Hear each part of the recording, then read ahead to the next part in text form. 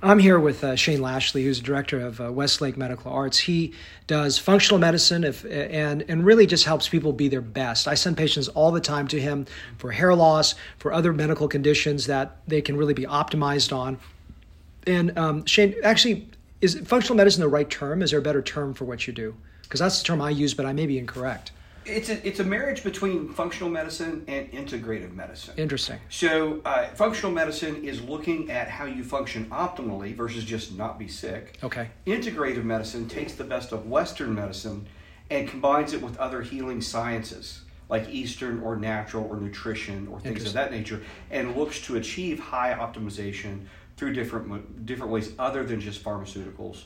Looking at natural, it's a big toolkit we had to work with. So would you call yourself both functional and integrative? Is there an umbrella term for both of those or no?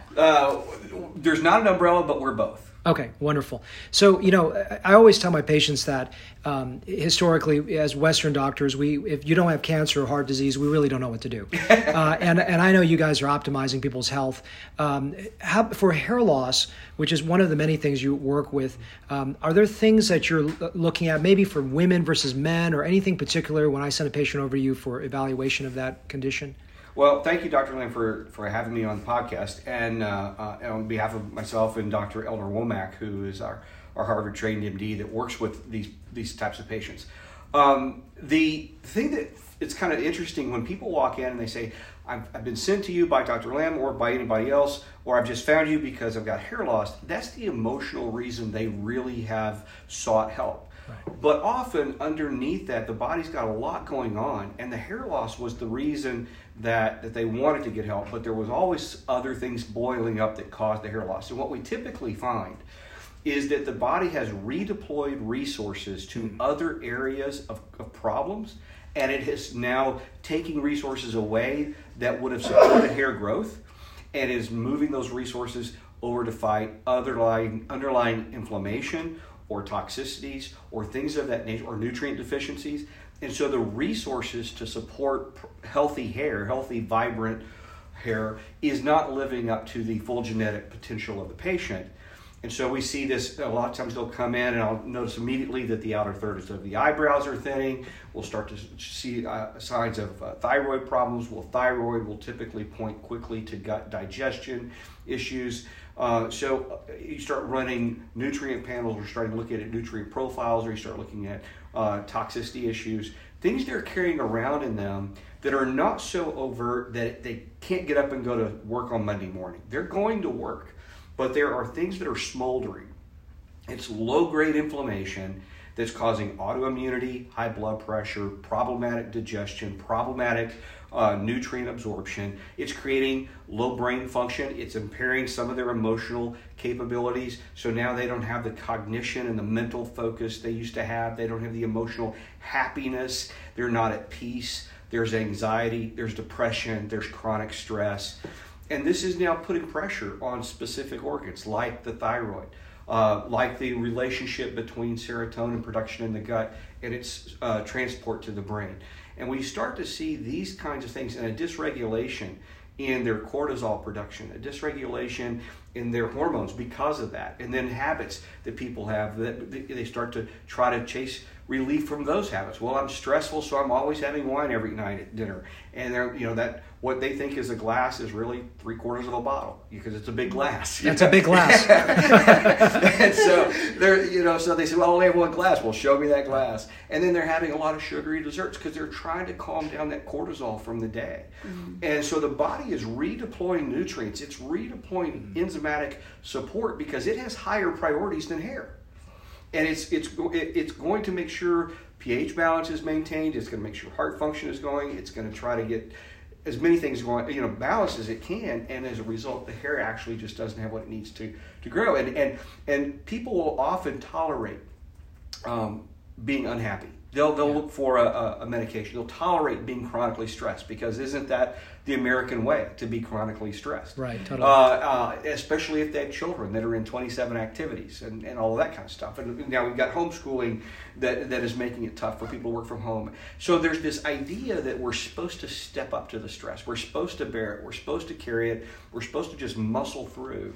but it really takes a toll on our body. It has actually been shown clinically to be one of the top 3 reasons people have sudden cardiac death, independent of blockage. Right. But when we have this chronic stress, we put pressure on other things that are required for healthy hair. And so when somebody comes in and says, I'm really upset, I don't feel good, and my hair and my nails don't look like they should, and I'm feeling all insecure and frustrated, fix this. We really see that as the starting point of a reverse engineering thought process we want to follow to go back to what is not going. And it could be thyroid, gut, liver, lymph, immune system, overactivation due to toxicities. There's a long list of things it's going to be. Or it could be, but you reverse engineer back to that root issue. And I often find if we solve that problem, not only do they get their hair back, but they get that vibrance, they get their energy, they get their smile back. Right. And that's important. That's critical. You know, I always say I treat the effect, but I don't treat the cause. Mm-hmm. And I tell my patients that. And I say this in all my consultations, especially for women. Because a lot of times with men, we take for granted, we say, well, men are supposed to lose hair. Mm-hmm. And women, okay, something's abnormal. And I'm guilty of it as well. If a male comes in and looks like male pattern baldness, I don't really seek it as much. And most of my patients I send to you are really women that I can't figure out what's going on. Or I say, look, you know, Western doctor is going to think, okay, well, you know, your thyroid looks sort of normal, goodbye. But it sounds so complex, and I'm really glad you're diving deep into this whole lifestyle and toxicity issue because, again, we take for granted everything's genetic. It's got to be just, this is your program for hair loss, and that's not necessarily the case. It sounds like, you know, and that's why for me as a surgeon, I can't operate on someone who's unstable with you know, ongoing hair loss because they're not optimized, and they may not even be safe for surgery. Tell me a little bit, you work mainly with Dr. Womack, is that right? That's correct. Tell me a little bit about Dr. Womack. So Dr. Womack is, our headquarters is in Austin, but we're also here in Willow Bend here in Plano, and so we go back and forth. And she's a Harvard-trained, board-certified internal medicine physician. She has a board certification additionally in regenerative and anti-aging medicine. And she's a phenomenal physician focused on really helping get to the root cause issue.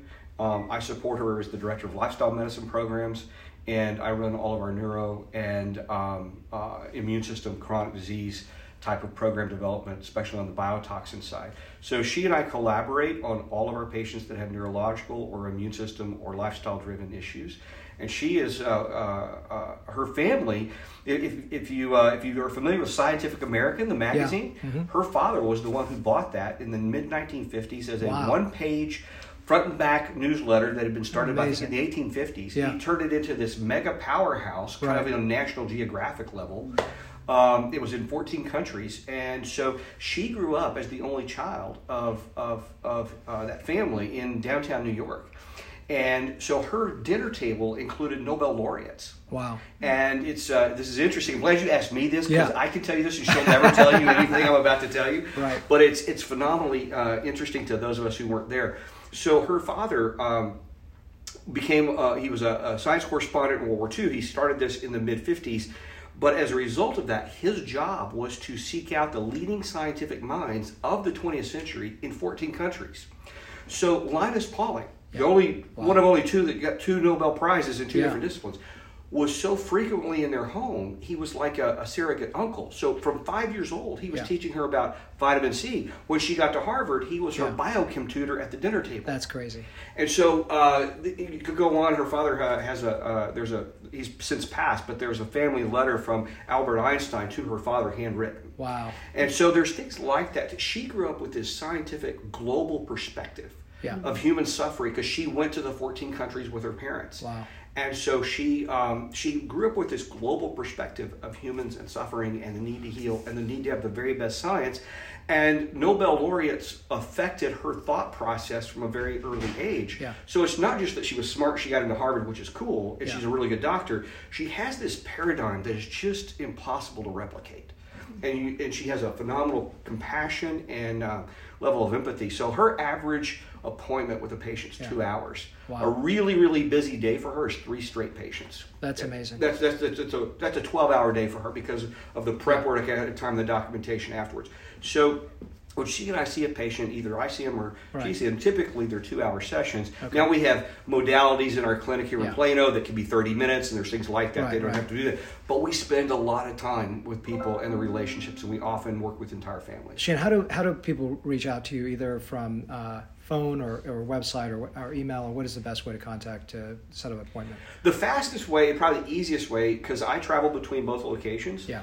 and I have residents in both cities. So if you really wanted to reach out to me, the email would be the fastest. Okay. Yeah. And that would be Shane, Shane, at westlakemedicalarts.com, and that's all one word. Perfect. That would be that's the thing that I can get no matter where I am the easiest. You can Yeah. always call our either office, and those numbers are on our website. Perfect. But Shane at Westlake Medical Arts, Yeah. reference this podcast, reference that you listened to Dr. Lamb, and I can respond to that the quickest. Beautiful. Thank you so much, Shane. Thank you.